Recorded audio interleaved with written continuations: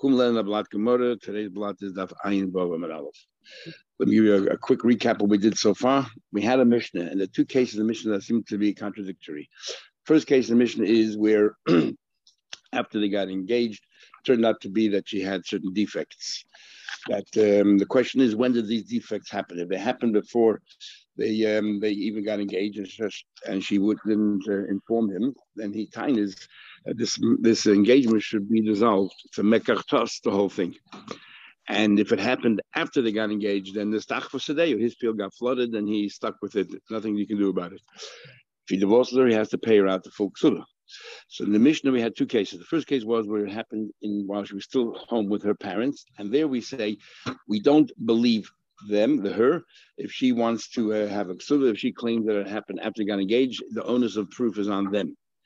In the second part of the Mishnah, we learned that if she already moved into her husband's house and they were just engaged, then we believe her that it happened after they got engaged, and he has to prove that it happened before. Otherwise, he has to pay out the ksula.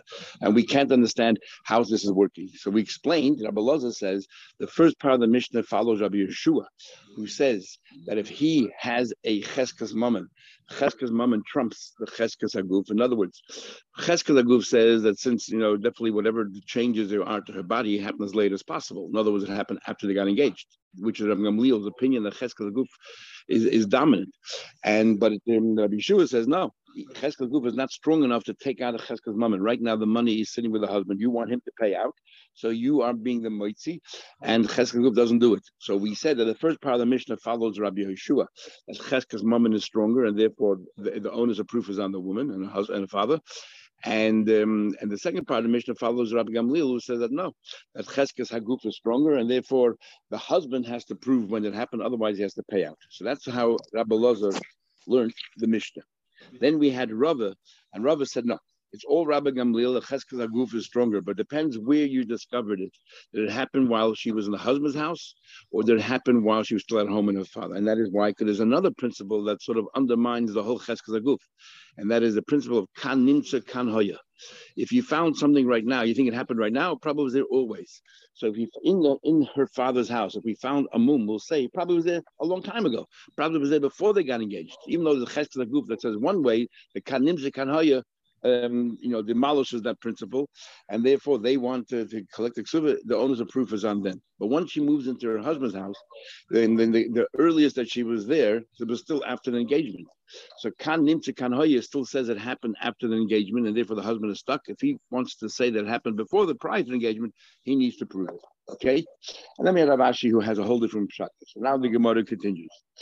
Shmuel said something, and he compares it to our Mishnah, and we're going to try to understand how it compares to our Mishnah. So after Vayin Vav Amud 6, the two dots.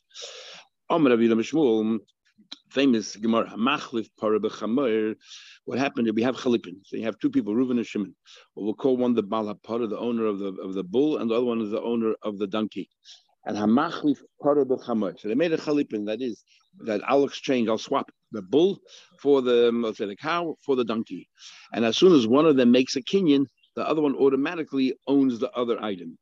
And then we have a number of cases in the Gemara. Here the case is going to be that the owner of the donkey made a meshicha, he pulled the bull, so he was kind of the bull, and automatically the donkey now belongs to the owner of the bull. The problem is that the animal died sometime, and when the question is, when did it die? Prior to the kinyan, so the whole kinyan never happened. That was before the owner of the donkey took the bull. The donkey was already dead. So then the owner of the bull said, hey, give me back my bull. Give me back my cow. Or it happened after the kinyan, and then too bad. Once you became the owner of the donkey, it died. Right? So that's the question. We had other Gemaras in Baba Kamba where if they found a baby next to it, who gets to own the baby, the owner of the cow? Each one claims it happened, when I was the owner. Anyway, they swapped. So the owner of the chamoida made a meshicha on the paras. As far as we can view it right now, he is now the muhzik.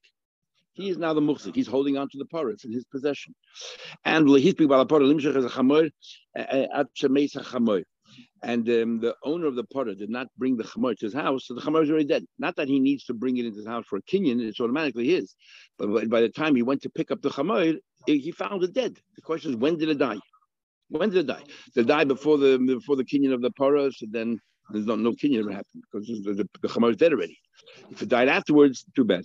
So now we would think the owner of the donkey, who the one who's holding on to the parah now, he is the muhzik.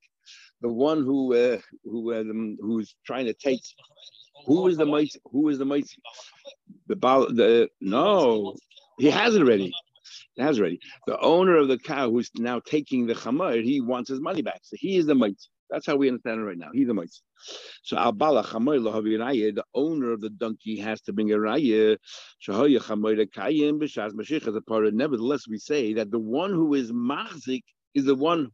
Usually we say the one who's machzik has a cheskes mama, we trust him. Not here. Here we say the one who's machzik, the one who's holding on to the cow, has to prove that his donkey was still alive when he took the cow. Otherwise, it falls apart. Now this is a big chiddush because usually it's the mitzi has to bring a proof, and here you tell me the machzik, the one who's holding on to the cow, has to prove it.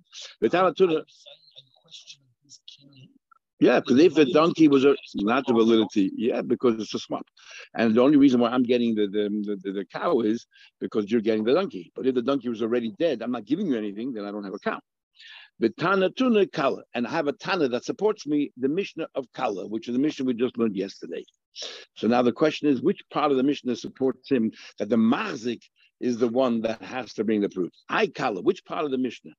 Which part of the Mishnah? Ile Makala, basically. We're talking about the first part of the Mishnah where the Kala is still sitting in the father's house, right? And the dindir is that the father has to bring a proof. And we're going to learn that the reason that the first part of the Mishnah, we're going to follow Rabbi Elazar's view, that the first part of the Mishnah is written by one Tana and the second part of the Mishnah is written by another Tana. The first part of the Mishnah is written by Rabbi Shua, that Cheskes Mammon trumps everything.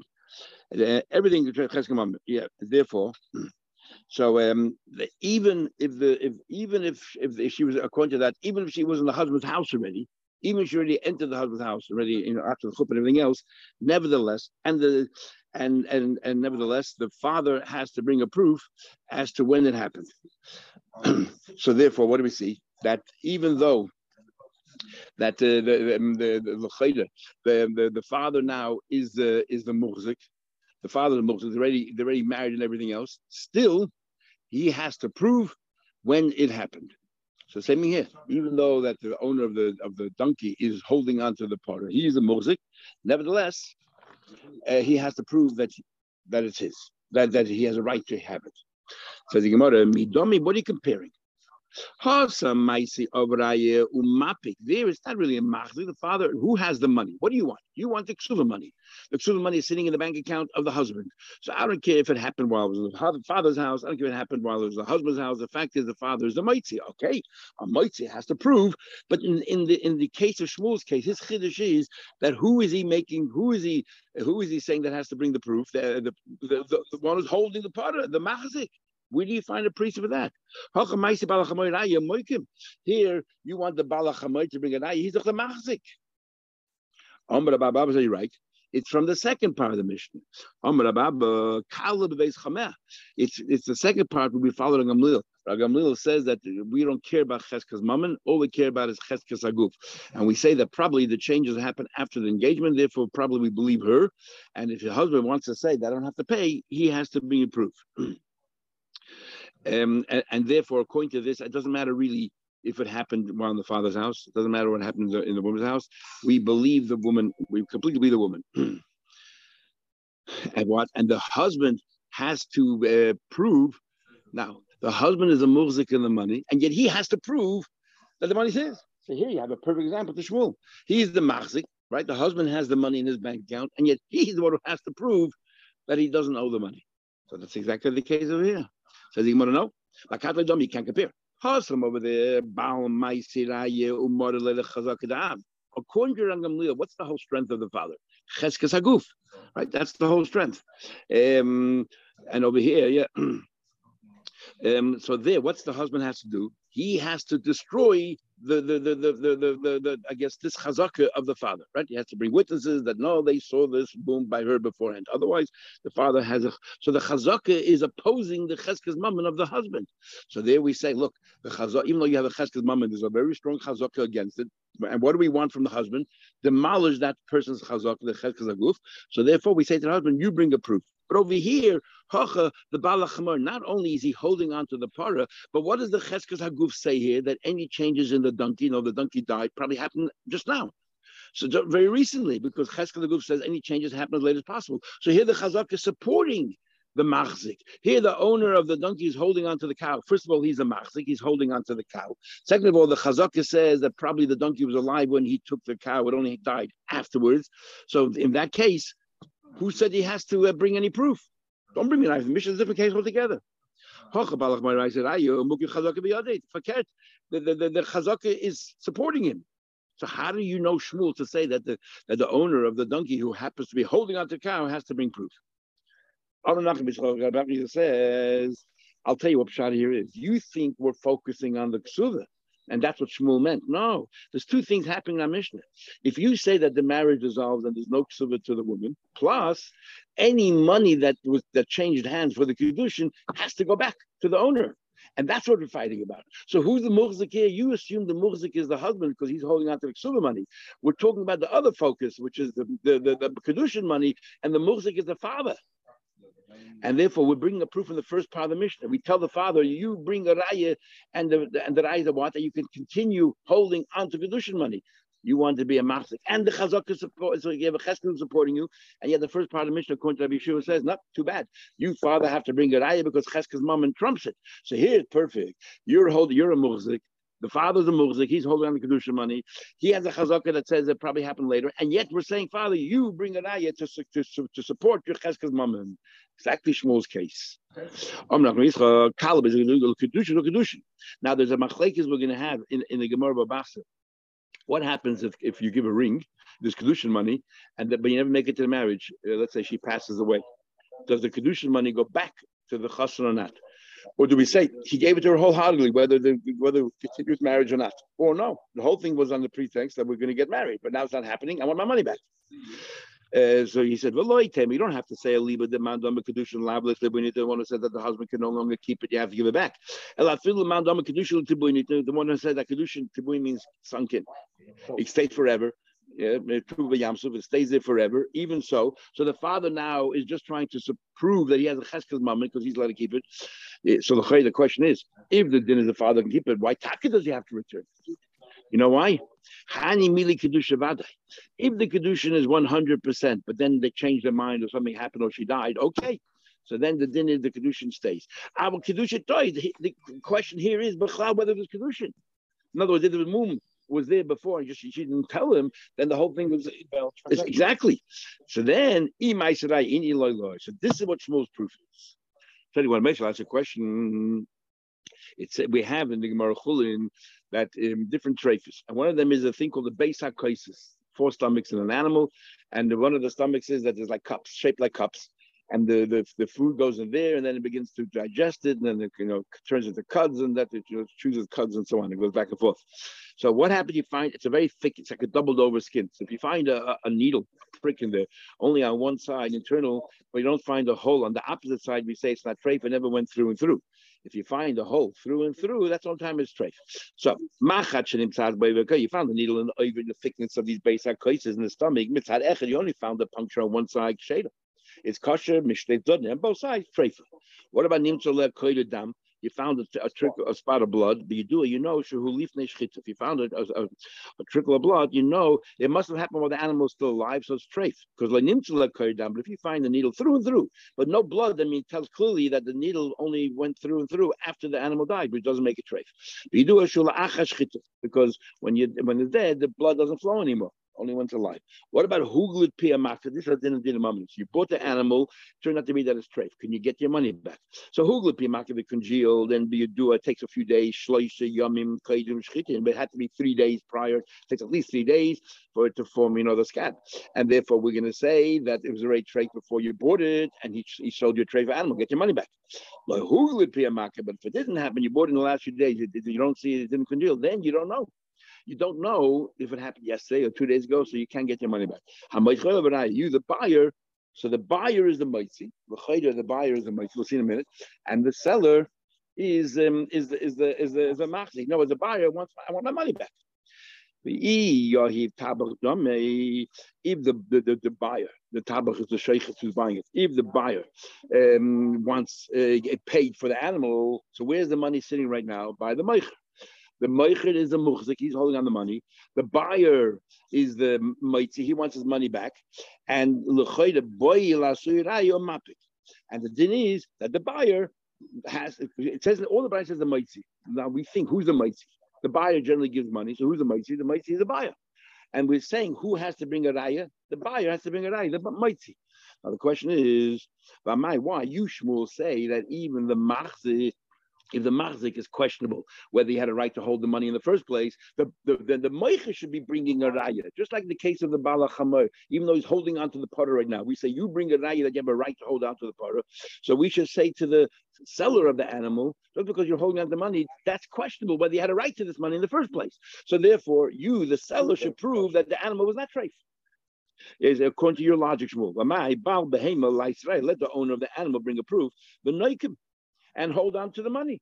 Not that the Gemara, we're talking about a case here, but the loyoy tafchadavi. All the bride says the word mighty. Who's the mighty? We're talking about here that the buyer did not pay any money, and therefore it's the moicha now who's the mighty, and he wants his money back. And we're saying the moicha you. So here you can't tell the buyer you prove because the buyer has a right to the money. The money's the buyer. The moicha says, "Give me back my no." The moicha says, "You pay me for the animal." And the din is that you the meicher prove that the animal was not treif at the time. Yeah, but who's the machzik here? The buyer. But the buyer has a right to his kesef. There's no question on his kesef. He had a right to kesef. Question is whether he owes money now or not. So when it says all the price is mighty, you thought the mighty is the buyer. He probably paid for it. You say no, the buyer didn't pay for it, and therefore the mighty is the seller. So you what? My pascha. How do you know that that's how it always is? Or there's no money change. Always says mighty, which means the both sides. So the chayil includes also, and most times you would think people actually pay before they take an animal. And you're telling me now that Moitzi does not include that case. They don't talk about a case. He's only talking about a case of a Moicher that the guy didn't pay. My pascha, why be such an unequivocal? That the bride should have spelled it out. We had this a few times already. Rabbi Yehuda had a brother. Cheskel had two sons, Rabbi Yehuda and Rami. And Rami seems to three or four times. Actually said 4 times in Shas. He says, "Don't listen to what my brother says. He doesn't know what he's talking about." Now, Rabbi Yehuda is one of the most prolific authors in the Gemara. After Bai Barava comes Rabbi Yehuda, because he quotes constantly Rav and Shmuel, and plus his own thing. Rami by do not listen to a word lahadi klali the Kyle Yehuda achi bashmei Shmuel. Don't listen to a word that my brother says in name for Shmuel. Only brothers can say that. Hachi Amar Shmuel. Probably. Hachi Amar Shmuel. This is what Shmuel said. Obviously, he lived somewhere else. He must live next to Shmuel. I'm making sure every time it's Kiyasi. He also learned by Shmuel. Must be, yeah. He said, of course, he's quoting Shmuel right now. He totally misunderstood Shmuel. This is what Shmuel said. Nothing to do with Maitzi and Machzik. Shmuel said, wherever the suffix was born, that's the only one who has to bring a proof. Since this guy now is holding the potter, and now there's a suffix. He created the doubt. Right now, while you had the potter, you know what happened with the chamor? The chamor didn't enter yet the other person's rishus. By the time it got to the other person, the animal was dead already. If the animal came alive to the other person, then the suffix, whatever would have happened, would have been the other person. But the the donkey never left your place. It never got to the other person. So the suffix happened by you. Something by you. You bring a proof. The tana kala. And look at the kala. Because I learned like the second opinion, Rava. And Rava basically says it's all Rav Gamliel, but depends where the suffix started. If the suffix started in the father's house, the father has to prove when it happened. If the suffix started in the husband's house, the husband has to prove when it happened. That's all it is. So yeah, that's the same question. May say in the case of the seller and the buyer. So my question is opposite. If the guy did not pay money, he took the animal on credit, and the bride says the moitzi has to take the moitzi, which is the seller. The suffix started where? In the butcher's house, in the buyer's house, when he shechted the animal. So the buyer should prove when the treif was. Why does it say that if he didn't give any money, the vendor has to prove? Baal behema by the mapping and get his and take out. Yeah. So that's a din. Whoever the mitzi is has to bring, which means in this case, if the buyer didn't pay any money, then the vendor is the mitzi. He wants his money and he has to prove it. But where did the suffix start? In the house of the butcher, in the house of the buyer. And according to you, Rabbi Yecheskel, wherever the suffix started, they the one has to prove, that they're right. When I answer to you of tabach dami, from a case where the buyer actually paid the money, and therefore who is the mitzi? The buyer is the mitzi. And the suffix started by him. Perfect. So the suffix started in the buyer's house. He is the mitzi. He has to prove. Says the Gemara, my pascha. How do you know every case the buyer pays money? What about a case where the buyer didn't pay the money? Then the moich is the mitzi. The Braisa seems to say unequivocally, whoever the mitzi is has to swear. Says the Gemara, no. Stammen and Milsa, in all probability, who gives the whole animal before you pay? Precisely for this reason. What if something goes wrong with the shchita? You're not gonna want to pay. He wants his money up front. And therefore, when the Braisa states of the statement that the buyer assume that the buyer is the mitzi. Exactly. In all cases, the buyer is a mitzi. Says the Mishnah further. Say, when do we say that this whole thing that the marriage dissolves? If mumin that the husband had no clue, but if it's mumin that was visible, then he obviously was aware and he accepted it. It's something you should say. If it was moving the face, yeah, but I was saying nothing. You knew about it. If it was on her face, you knew about it. So what are you going to say now? Says the Gemara. Then we should conclude the bathhouse. If there was a bathhouse, then definitely you found out you would have sent relatives to check her out. Says the Gemara, Nachman, the nichve, and if she's an epileptic, kimumin should be say dummy. An epileptic is considered discreet. Mummy, why? We'll see in a minute. In other words, he could have hit it, even though she was an epileptic before. But it doesn't happen every minute of the day. It happens only when she has a seizure, and somehow she can hide it. So, some people, it seems, I don't know, that epilepsy. Some epileptics you can sense when they're going to have a fit. They know when it's coming on. Oh, okay. It's amazing. The same thing. Kvilas mamis, they have a warning. So so therefore they just excuse themselves and they go, well, yeah.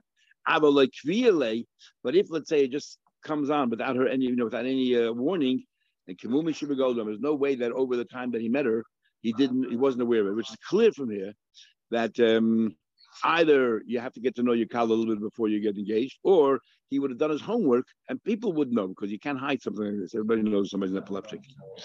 Okay, we'll stop here tomorrow, Mitzvah Hashem.